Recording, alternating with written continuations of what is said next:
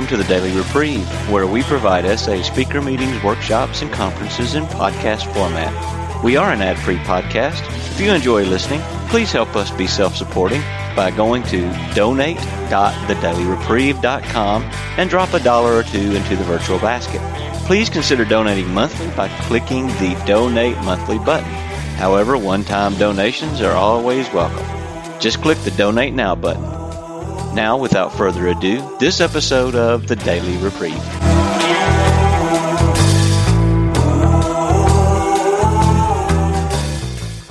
All right. Well, good morning. I hope everybody had a good night's rest. Why don't we open the meeting with a moment of silence and the serenity prayer.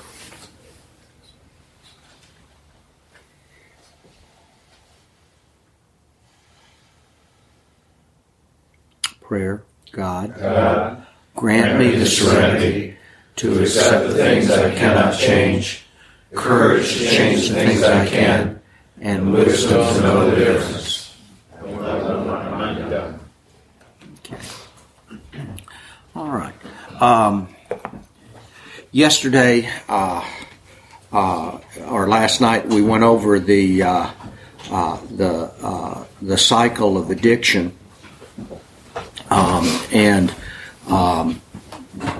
I've drawn it out here a little bit. I think this may be helpful to visualize. We're restless, irritable, and discontent until we can experience the relief that comes from engaging our addiction, which we're talking about lust. Once we succumb, it triggers the allergy, which is manifested as craving. The craving leads us to a spree, and when that ends, we're filled with horror, remorse, and shame at what's happened, and that adds to our sense of restless, irritable, and discontented. And we mentioned the obsession, and it's described in many different ways. It all boils down to the same thing, and that is there's got to be some way that I can obtain the relief without the horrific consequences. So we're now at page 30. More about alcoholism. And at the very first paragraph it says, most of us have been unwilling to admit that we were real sexaholics. No person likes to think he is bodily and mentally different from his fellows. The idea that somehow, someday, we'll be able to control and enjoy lusting is the great obsession. The persistence of this illusion is astonishing. Many pursue it into the gates of insanity or death. It doesn't say up to the gates of insanity or death. That's an important distinction. People die from this disease. Okay? I do not know how you would characterize spending Christmas and New Year's in a psychiatric hospital, but I think I got through the gate of insanity, up to the gate of death, and I'm so very grateful that I didn't have to pass that through the last gate.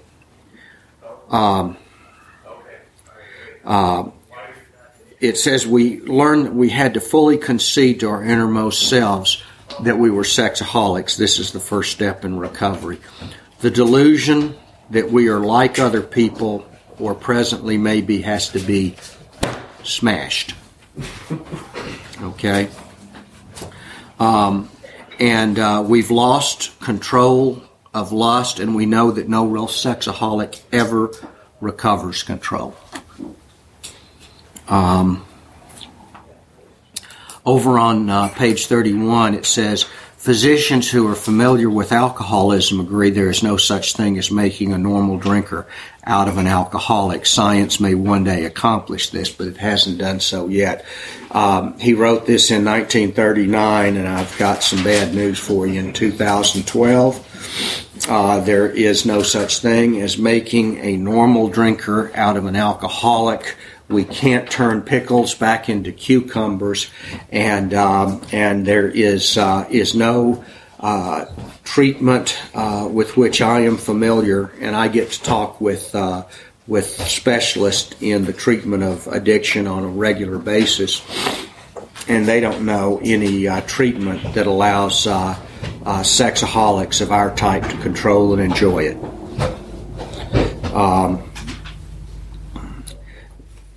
We're going to move on a little bit, and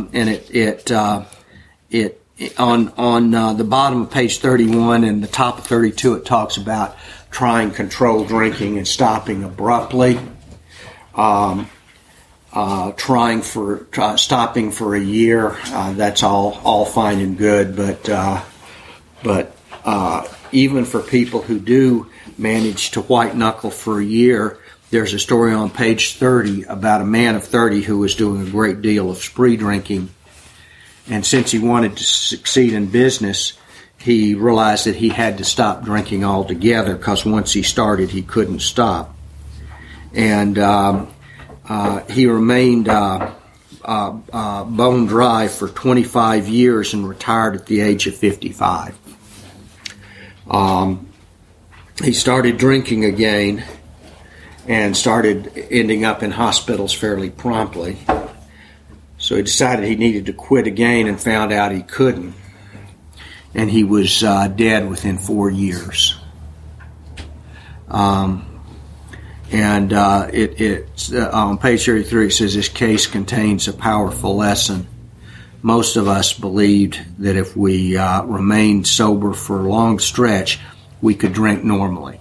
Okay? I am pretty certain that I am just as powerless over lust as I was in 1993. And it says, here is a man who at age 55 found he was just where he'd left off at 30. I would submit to you, he was not just where he left off at 30. He was much worse. Because at 30, when he decided to quit, he quit for 25 years. When he tried to quit the second time, he couldn't quit and he died. I'm not willing to find out how it would be for me if I were to go back out. Everybody I've talked to who makes it back alive, and a lot of them don't make it back alive, tell me that the bottom that brought them in the first time, they blow through like an elevator falling through the basement of a building, and they find a whole nother level of hell in a very short time. And my bottom was bad enough for me that I just don't want to see how much worse it can get. Then they go on and talk about how young people may be encouraged by this man's experience, and some may be able to quit on willpower, some not. At the bottom of 33, it says, to be gravely affected, one does not necessarily have to drink a long time or take the quantity some of us have. And one of the things that I believe is a major difference today from when I got sober. When I got sober back in the early 90s, the internet was dial-up. And if you've never played with dial-up, you really ought to do it to yourself just once to find. And I'm not talking about on pornography websites. Just go try to load up Yahoo on dial-up. But be prepared to spend the morning for one page. Streaming video was unheard of. And the reason I make this point is because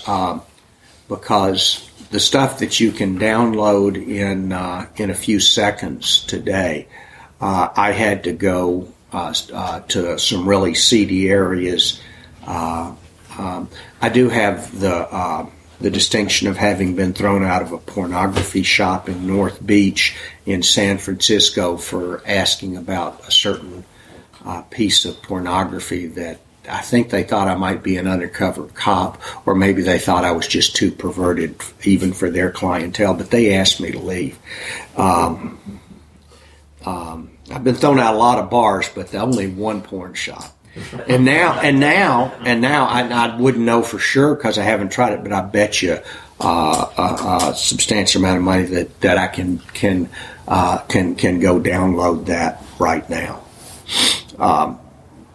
So my point is that with the internet, that the progression of the disease is just geometrically worse than I believe it probably was.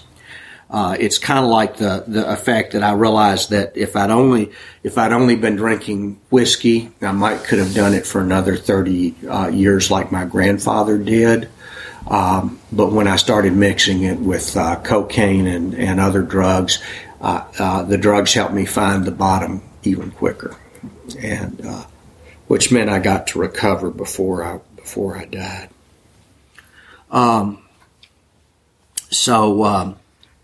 Over on 34, it says, for those who are unable to drink moderately, the question is how to stop altogether. We are assuming, of course, that the reader desires to stop. We raised this question before, but I think it's worth revisiting. Once you start, do you get to decide how long, how much, or where you end up? Okay, so if you don't have control once you start, then and you don't like where you end up, that's the key. Okay, then the question is how are you going to stop altogether? And it says whether such a person can quit on a non-spiritual basis depends upon the extent to which he has already lost the power to choose whether he will drink or not. And if you haven't lost the power to choose, then just stop. I had lost the power of choice. And it says this is the baffling feature of alcoholism and sexaholism as we know it, the utter inability to leave it alone no matter how great the necessity or the wish. Okay?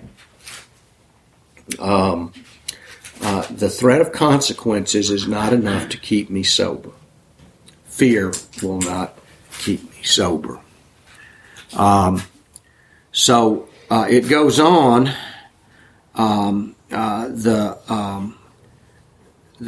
shall we help someone determine whether they're one of us? The experiment of quitting for a period of time will be helpful, but a greater service might be to describe the mental state which precede a relapse into drinking or lusting. For obviously, this is the crux of the problem, because remember in the previous chapter, it said if we never took the first drink triggering the allergy, all the discussion of the allergy would be pointless and academic.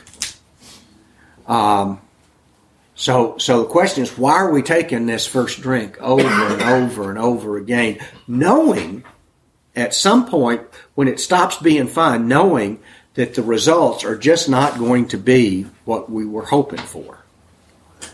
And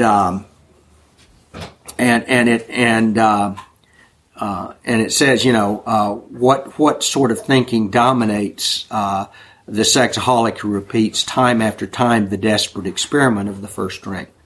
And then they tell the story of a fellow named Jim, who's an automobile salesman. This is on 35 and continues on 36, who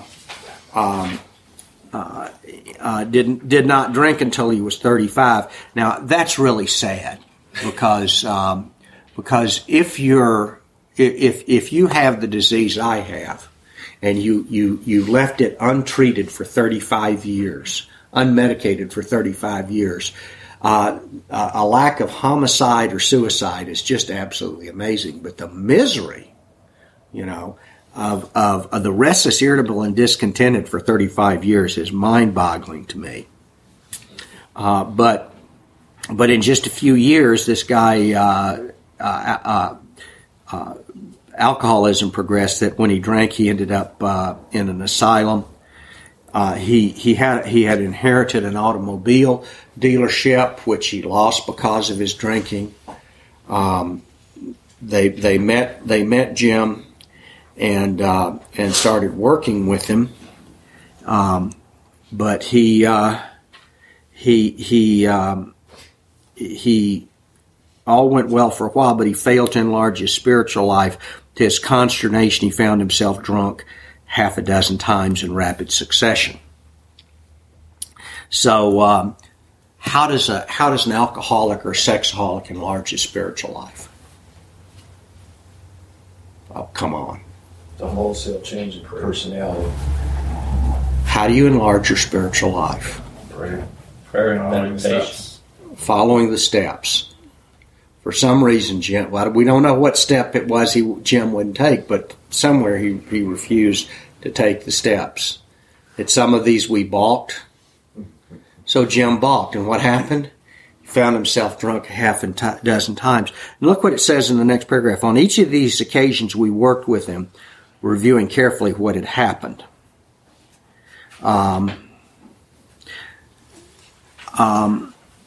So I try to practice the program that's laid out in the book, and what this tells me is that when a newcomer doesn't get it right away, I am not the one who says, I will no longer work with you. Okay? I don't say I don't say 3 strikes and you're out. Hell, these old timers said half a dozen times they worked with him, and he got drunk, and every time he came back, they welcomed him back in. So that's the program that I think I need to follow.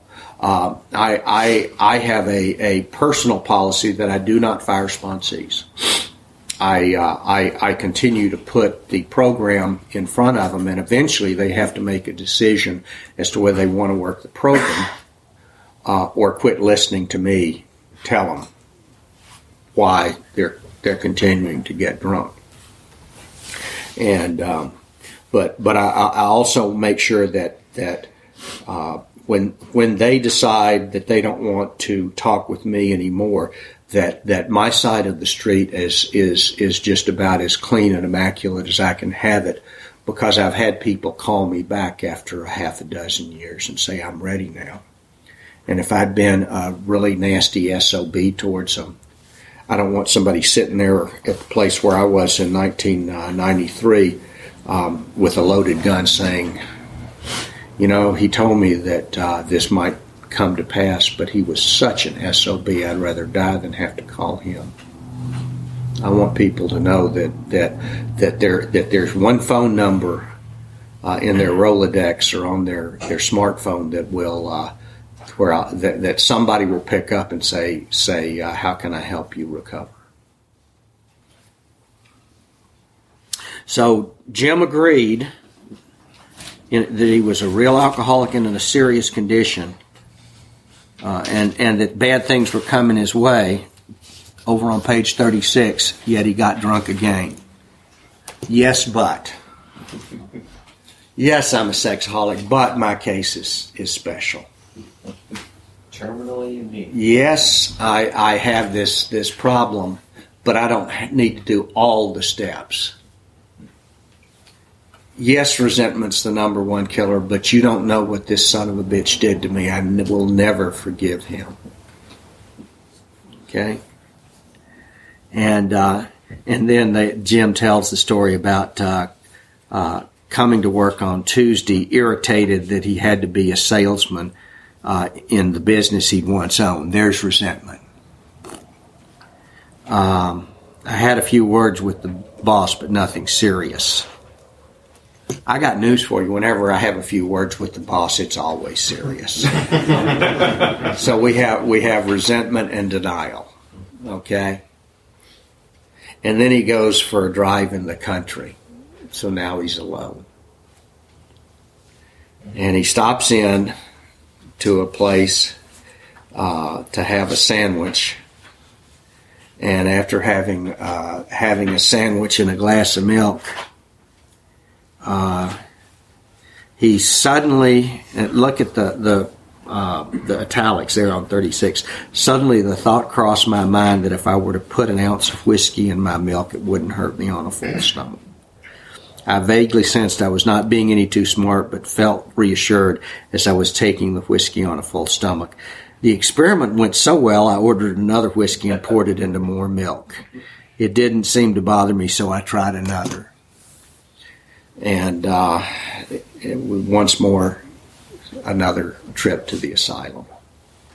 And they go on back into the italics, saying, knowing that he's an alcoholic, he had the insane idea that they use the word foolish, that if he took whiskey with milk, it would be okay. The similarity for me is that by the end of my addiction, like I say, the hardcore stuff I wanted, they did not. They didn't like talking with me about it in some of the seediest bookstores in the seediest part of San Francisco. Now, there's got to be a lower bottom. I'm just glad I didn't have to find it. Okay? So how about if I give up pornography and just mainstream magazine, I don't know, Sports Illustrated? Okay? Sports Illustrated's okay. And it is for me 50 weeks out of the year. Okay. But when the swimsuit issue comes around, since it's not really pornography, I should be able to drink whiskey with milk. Now, I have no idea. I haven't seen the cover yet. Okay, I'm assuming it's made the newsstands. I just don't know. Bill, I can't forget the cover. Okay. I can't forget the cover. Okay, so Don't go looking for the cover. Okay, so here's my point. Okay, and that's precisely the point that whether or see, there is nothing wrong with the whiskey that they brew in Lynchburg, Tennessee. It is really well brewed, charcoal filtered, sour mash Tennessee sipping whiskey. They make a lot of it, and every damn drop they make gets sold all over the world. The problem is not the whiskey. The problem is Bill and what happens to Bill when Bill puts that whiskey in his body. Okay? The problem is not Sports Illustrated. The problem is me and how I react to Sports Illustrated. Okay? And what I've learned also, to take this analogy just a little bit further, is that there are certain articles in the other 50 issues out of the year that I don't need to spend a lot of time staring at. They because they put pictures in with the written articles, and it is entirely possible for me to sexualize some of the athletes whose pictures appear as a legitimate part of photojournalism telling a story about a sporting event. And the problem is not the journalist or the photos. The problem is what happens once they get into my mind. Knowing this, if I decide to push aside the what I know, and I like this. The next paragraph talks about this in extreme case, and sometimes we've reflected more than Jim, but there was always the curious mental phenomenon that, parallel with our sound reasoning, there inevitably ran some insanely trivial excuse for taking the first drink.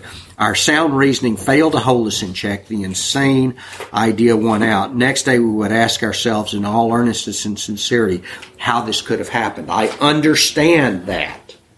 Okay? And I want to be very, very clear. When I first got out of the nut house and was living in a halfway house, I I could not go to the grocery store without adult supervision, because the magazines at the checkout line and the local independent news weekly, I think Detroit has the Metro Pulse. Is that the name of it? Metro Times. Metro Times. Okay. And in Nashville, it's called the Nashville Scene. And at that time, and I'm assuming it hadn't changed, but I don't look there anymore. But at the time when I got sober, they were carrying personal ads in the back that were much more personal and direct than what the regular newspaper carried. And I was cruising those, and I could not do it. Okay, I could not stand in the checkout line and not look at the covers of the magazines, whether it be People, Cosmopolitan, whatever. Okay. And it wasn't only that I would look at the pictures, I would look at the little headline articles, and I would start creating fantasies in my mind. And I would be drunk before I could get through the checkout line. And today, I can go, in fact, every day when I'm on my way home, if I'm the last one to get to the house, my wife's already there, I call and ask, do you need me to pick anything up? And I'm safe to do that today. Because today, the insane idea no longer wins out. So something's changed, and we'll talk about what that something might be. The next thing is, what about when we set out deliberately to get drunk? That's the next paragraph. And the point is, there was little serious or effective thought during the period of premeditation of what the terrific consequences might be. And that's the reality. Okay, I remember planning to go have some sort of escapade, but I did not plan for it to turn out with me getting thrown out of a bookstore or losing 36 hours of my life. You know, I'm just gonna do this. I'm just gonna go spend a couple of hours here, and then this evening I'll meet the guys who are going bowling or whatever. And of course, I didn't show up for the bowling. Okay. And somewhere in all that, it seemed that my money disappeared. Then the next story at the bottom of page 37 is about a jaywalker. And again, you can read the story for yourself, but it talks about how on 38 it says, "You may think our illustration is too ridiculous, but is it?" Okay, how many of us have put ourselves in the same position as this guy, who ends up getting hit by a trolley,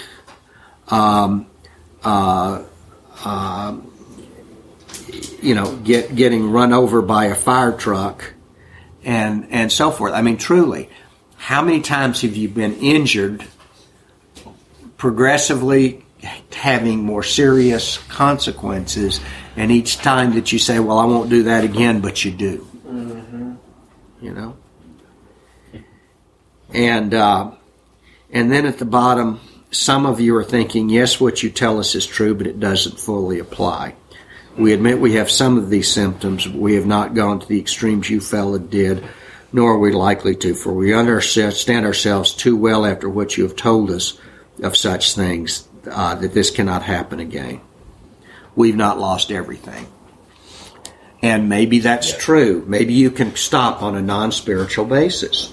And the invitation I offered last night, if you've considered it and you think maybe there's a non-spiritual way, this is probably going to be your last chance to get out of here before we start to contaminate your life with this horrific truth that either you're going to accept spiritual help or you're going to die a bitter sexaholic death.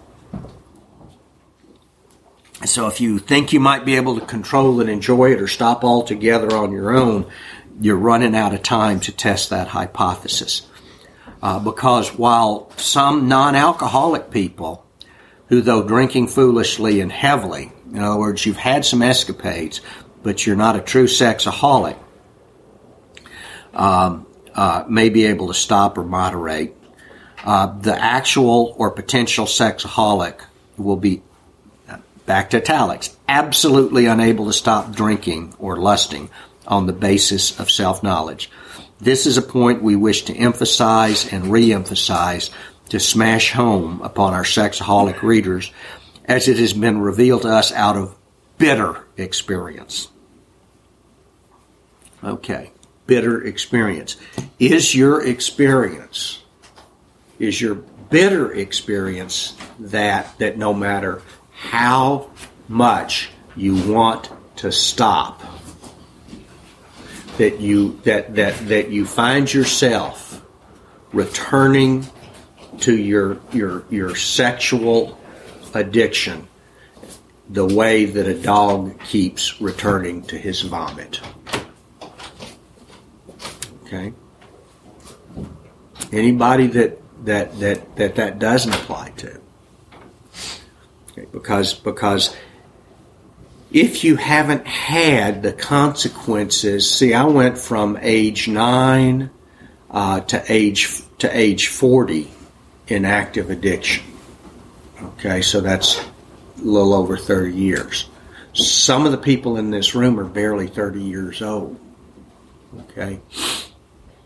If you've only been in the throes of your addiction for 5, 10, 15 years, do you need the terrible experiences, the brutal mangling of that the next 10 years almost surely hold in store for you? Or is your experience sufficiently bitter that you believe that self-knowledge will not be adequate to do the job? And then they tell the story of Fred, who's an accountant, and they meet him when he's in the hospital. And over on page 40 it said that Fred was interested and conceded he had some of the symptoms, but he was positive that his humiliating experience plus the knowledge he had acquired would keep him sober for the rest of his life. Self-knowledge would fix it. But he ends up back in the hospital, and as he tells his story, he's back in after a multiple day blackout drunk. And this drunk started after a successful day. My business came. I'm on page 41, the very top. My business came off well. I was pleased, and knew my partners would be too. It was the end of a perfect day, not a cloud on the horizon. As I went to my hotel and leisurely dressed for dinner, I crossed the threshold of the dining room. The thought came to mind it would be nice to have a couple of cocktails with dinner. That was all, nothing more. And he ordered the cocktail and ended up on the drunk. So the point is, we've got Jim, who starts off with resentment, fear, denial, and loneliness, who goes out and drinks whiskey with milk. And then we have Fred, who's having a perfect day, not a cloud on the horizon, and he wants to celebrate. Okay. Is there anybody here who has not acted out when everything was going well in your life? Like, things are too good, I got to screw it up here. Okay. So we lust and act out when we're not feeling good, so we can feel better. And we lust and act out when everything's going well, so that we can celebrate. Okay. When will the self-knowledge keep us from lusting and acting out?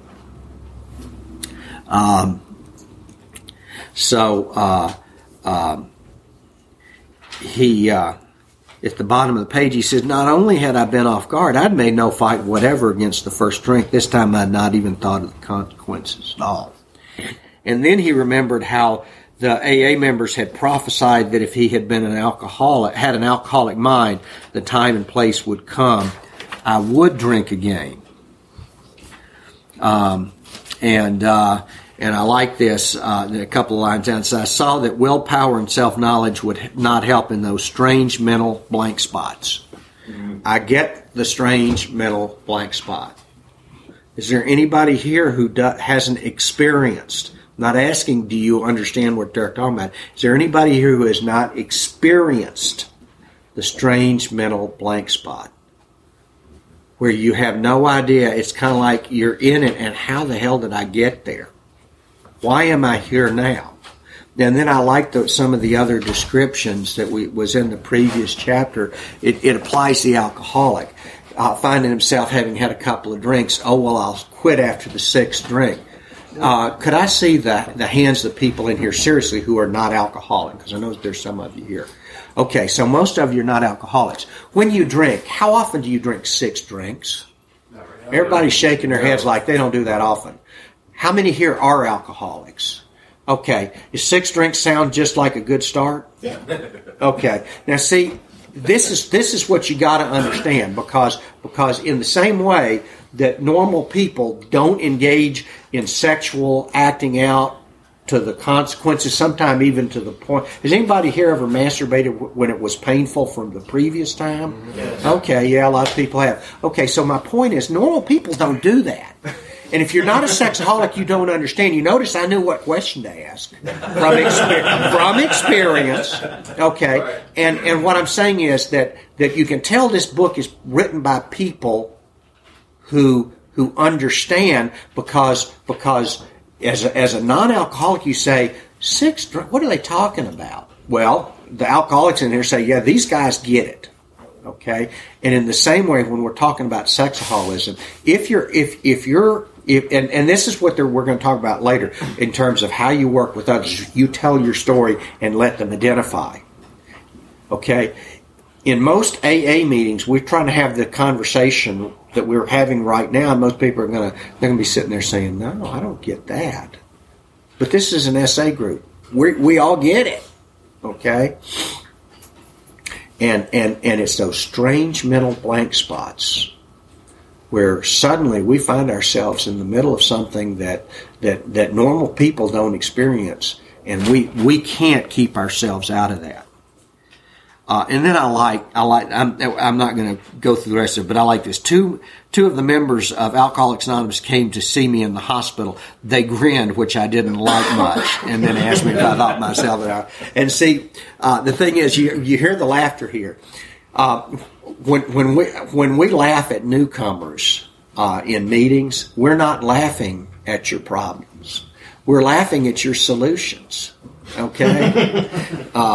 So the point is that we're hopefully going to come up with some better solutions, and then it goes on to talk about the fact that Fred recovered, and then they're going to conclude page 43 with the idea once more.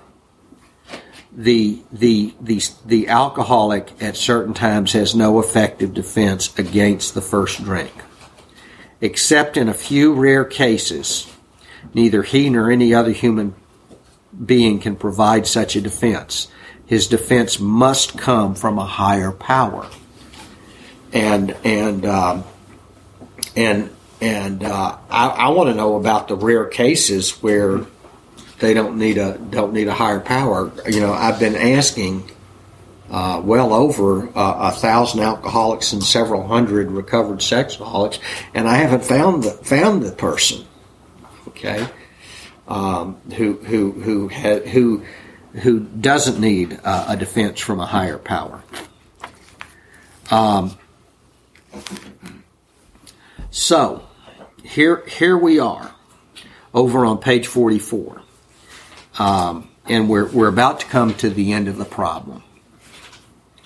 In the preceding chapters, yeah, thank God. In the preceding chapters, we have learned something of alcoholism and hopefully sexaholism. We hope that we have made clear the distinction between the sexaholic and the non-sexaholic. If, when you honestly want to, you find you cannot quit entirely, or when lusting, you have little control over the amount you take, you are probably sexaholic.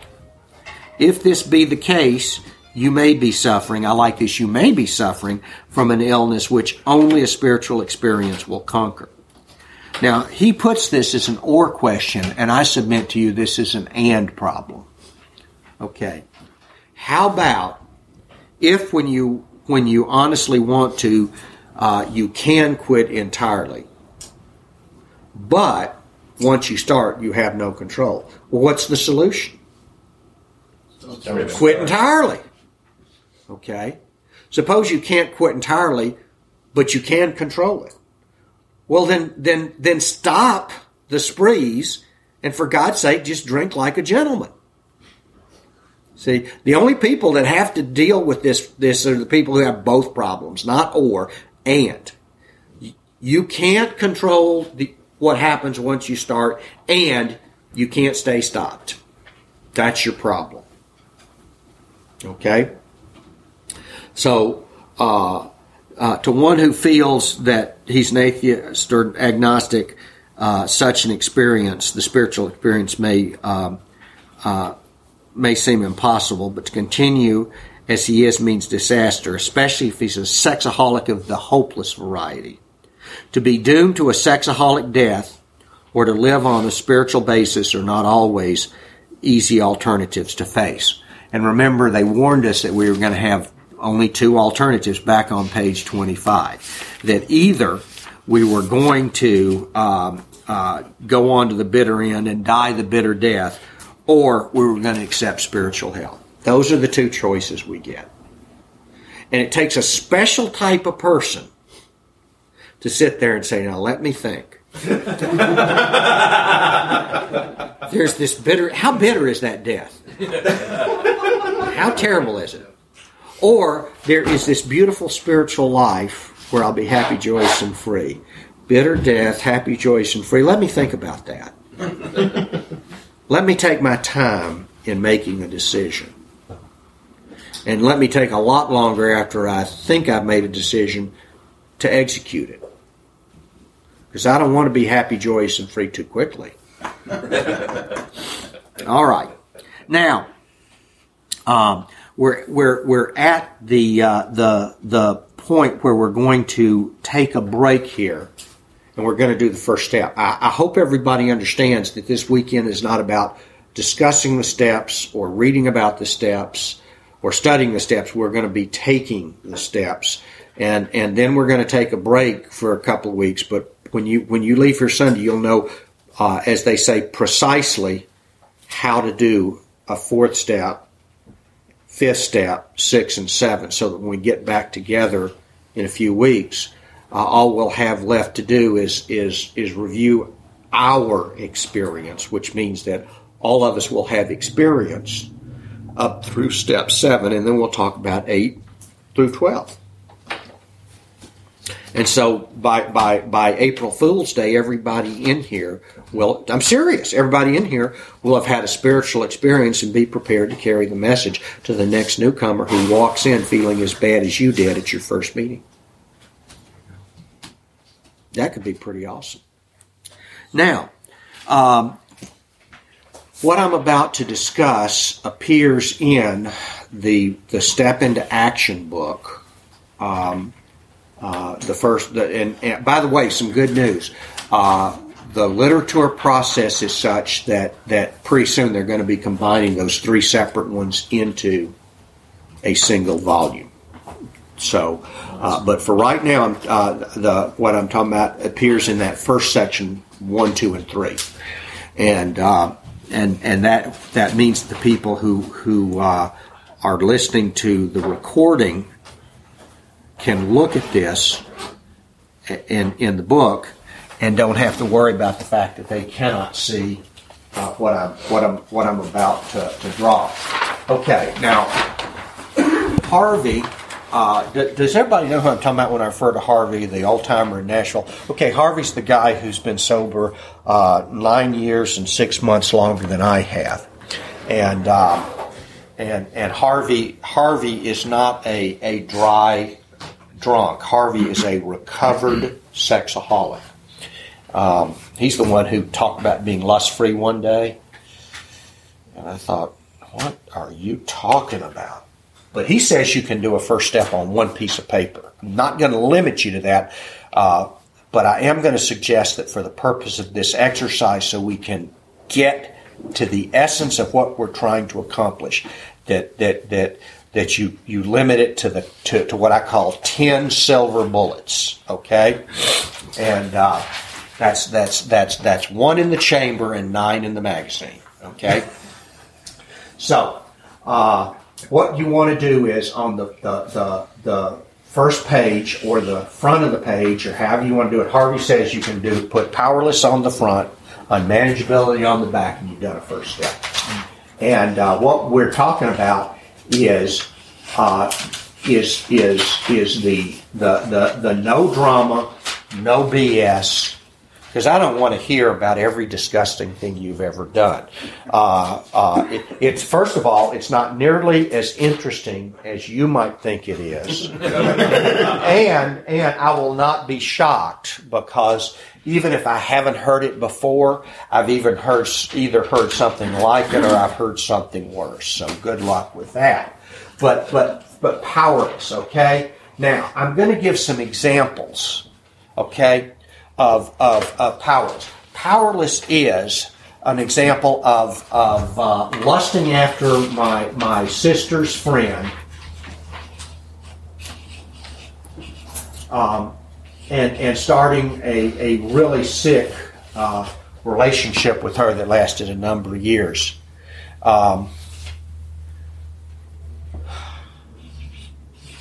Another was that as a result of my addiction, I missed my son's second or third birthday.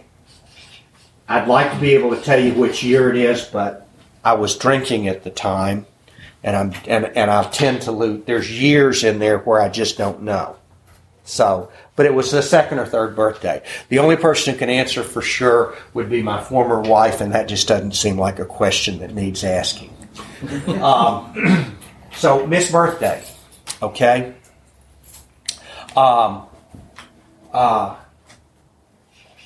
Anybody ever get distracted at work when you had an important deadline? Okay, so these are when it interferes with something that's important. Okay.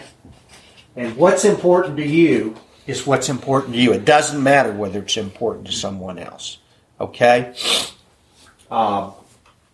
If you really and truly at some point wanted to go into the ministry and realize that your sexual addiction would not permit you to do that, and you had to surrender this life dream to your addiction, several of the people that I served with when I was on active duty, and we were all doing the same job. A couple of them ended up going into orbit on the space shuttle.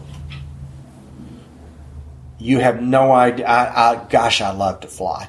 You have no idea how much I would have loved to have done that. But there was a problem, and I had to make a choice, and you guys know what I chose. Okay.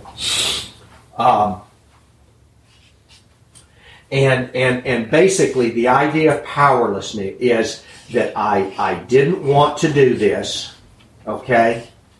So it's against my will, or it took me somewhere that I didn't want to go, okay? That's all the powerlessness is. And you get to, and what I'm suggesting is, we're going to take a break. Now, if you're like me, you can come up with hundreds, maybe even thousands, if you go back through your entire life. Okay? And there's nothing wrong at some point with doing that. And as you work with others and listen to their first steps, you will be reminded of stuff that you probably by the way, I'm convinced sexaholics have blackouts the same way that alcoholics do. Okay, and then you're listening to somebody tell their story after you've been sober several months or years, and they start telling something that seems familiar to you, and you realize you've never heard their story before. They're telling yours. And it's like, oh, and it's so much fun to be reminded of that. So things that happen against your will. Now, that's the powerless part. Now, for unmanageability, I like to treat unmanageability as consequences, and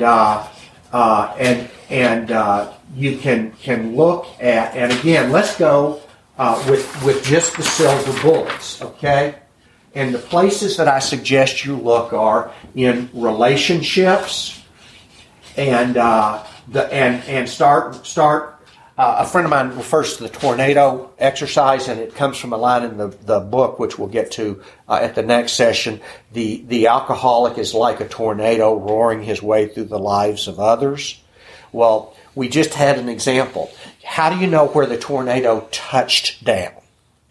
How do you know where the center of the tornado was? That's where the destruction is awful. Now, you can tell where the tornado was close by because of when the tornado goes by, it blows stuff around. And when it blows something that weighs 180 pounds at 150 miles an hour, whatever it hits, there's damage. But the damage is worse in the center, and as you move out, it generally gets to be not as bad. So with the relationships, I start with family, and that includes marriages. And notice I do use the plural for that for some of us. So family, marriage, friends. Where does everybody spend 8 to 10 hours a day, 5 days a week?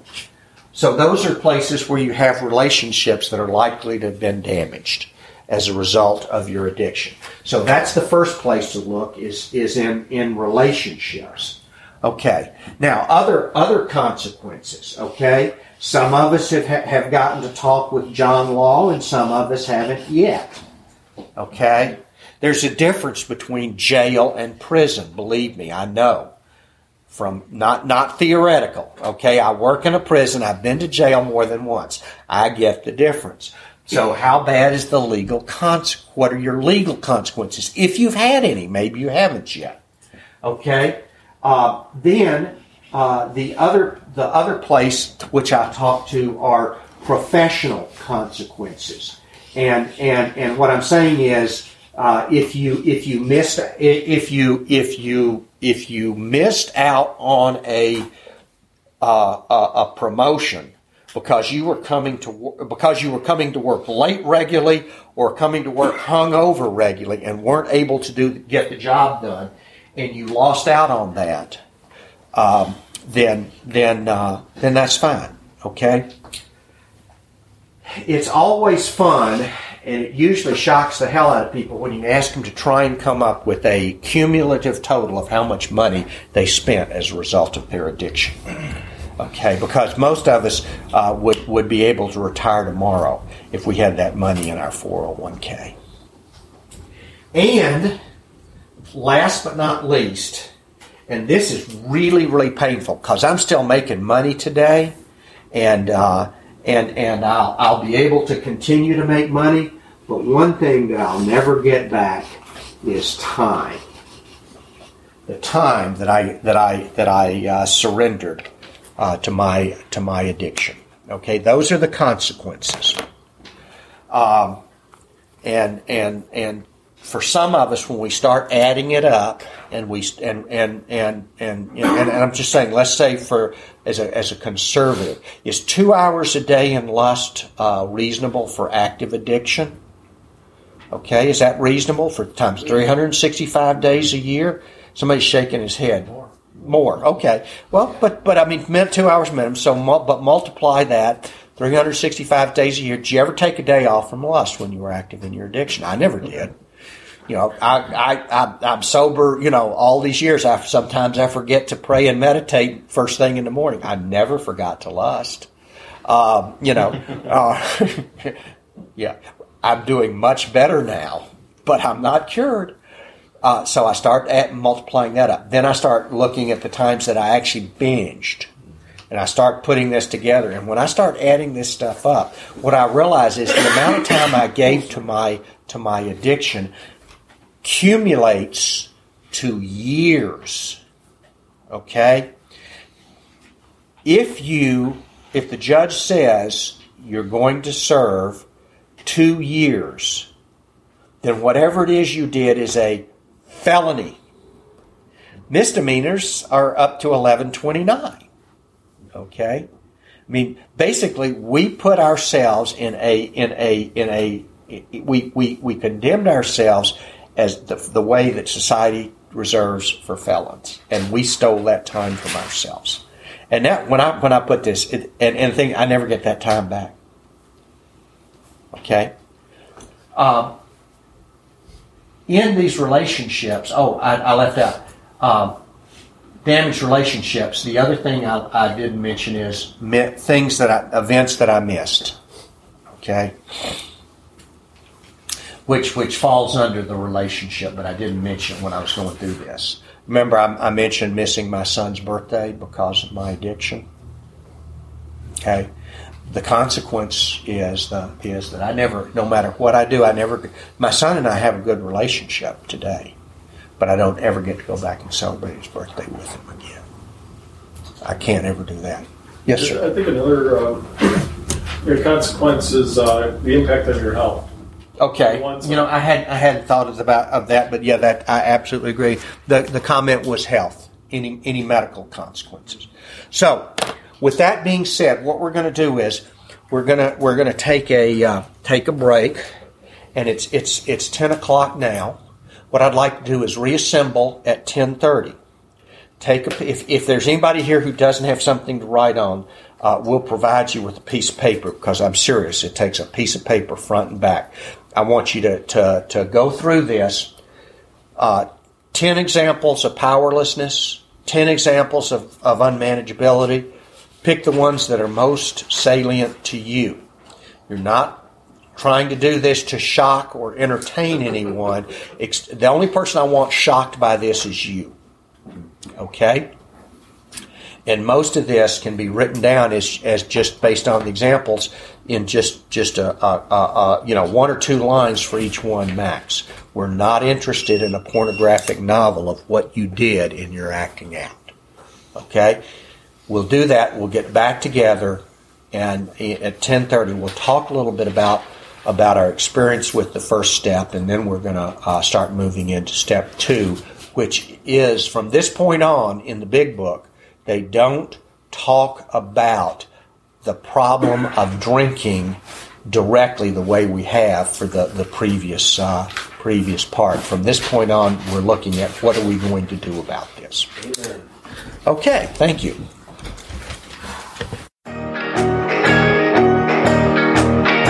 I would like to thank you for listening to this episode of the Daily Reprieve, the best source for experience, strength, and hope for SA members. Please subscribe to this podcast to be alerted of new episodes. Please show your support by donating to the Daily Reprieve by going to donate.thedailyreprieve.com and choosing either monthly donations or a one-time donation by clicking Donate Now. Thank you for listening, and stay tuned for the next episode of The Daily Reprieve.